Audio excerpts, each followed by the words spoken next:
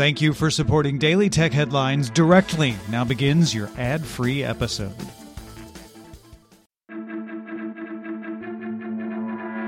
These are the Daily Tech Headlines for Monday, November 29th, 2021. I'm Rich Straffolino. CNBC sources expect Twitter CEO Jack Dorsey to step down from his executive role. It's unclear when this would be officially announced or who would succeed him as CEO. Dorsey currently serves as CEO of Twitter and Square, serving as Twitter's CEO from founding in 2006 through 2008 before returning to the role in 2015.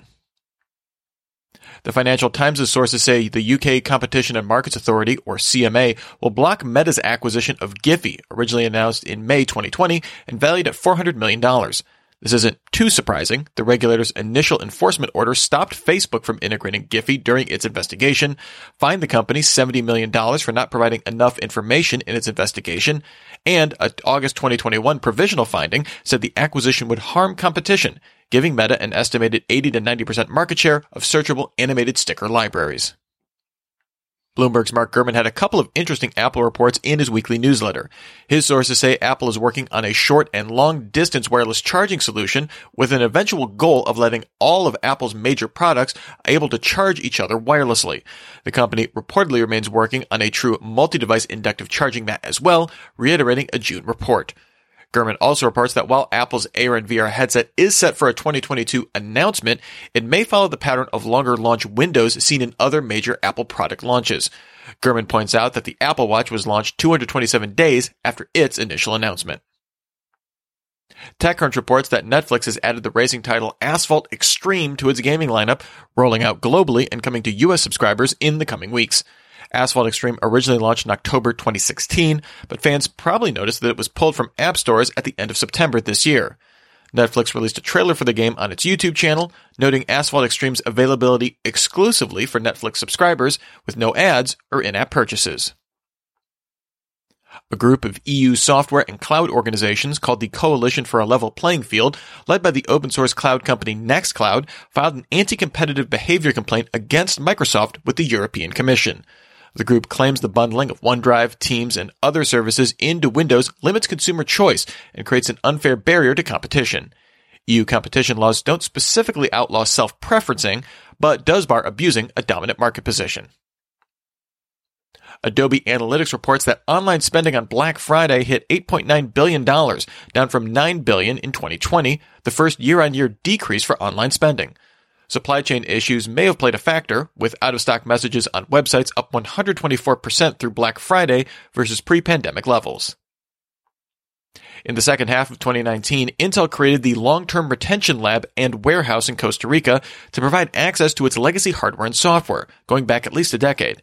Intel began planning the warehouse in mid-2018, currently storing 3,000 pieces of hardware and software, with plans to double that by next year. Intel engineers can request specific configurations, which are assembled and made accessible through cloud services. The lab currently gets about 1,000 requests a month to build equipment for security tests. The Russian communication regulator Roskomnadzor said it will continue to throttle mobile access speeds for Twitter until the platform removes all content deemed illegal, claiming Twitter still hosts 761 illegal posts. The regulator began slowing down Twitter traffic in March, saying Twitter has ignored calls to remove banned material all the way back to 2014, although it said it has taken down over 90% of illegal posts. A team of researchers from Harvard University and Brigham and Women's Hospital at Harvard Medical School published a paper in Nature Communications outlining a living ink that could be used on a 3D printer.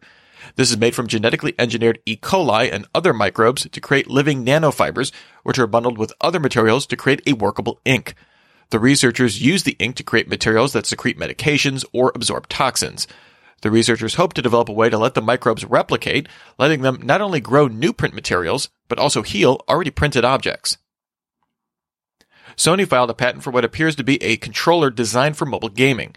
The device looks similar to a PS4 DualShock 4 controller, with room for a phone or another screen to be placed in the middle on a tiltable shaft. Current PlayStation controllers can already be used on mobile devices over Bluetooth. And finally, Spotify confirmed it discontinued its Car View feature on Android and iOS, as well as its in-car Now Playing view for Android. A Spotify moderator on a community forum said the company is actively exploring a variety of new ways to deliver the best in-car listening experience and suggested using Google Assistant for hands-free music control. Remember, for more discussion of the tech news of the day, subscribe to Daily Tech News Show at dailytechnewsshow.com. You can find show notes and links to all these headlines there as well. Thanks for listening. We'll talk to you next time.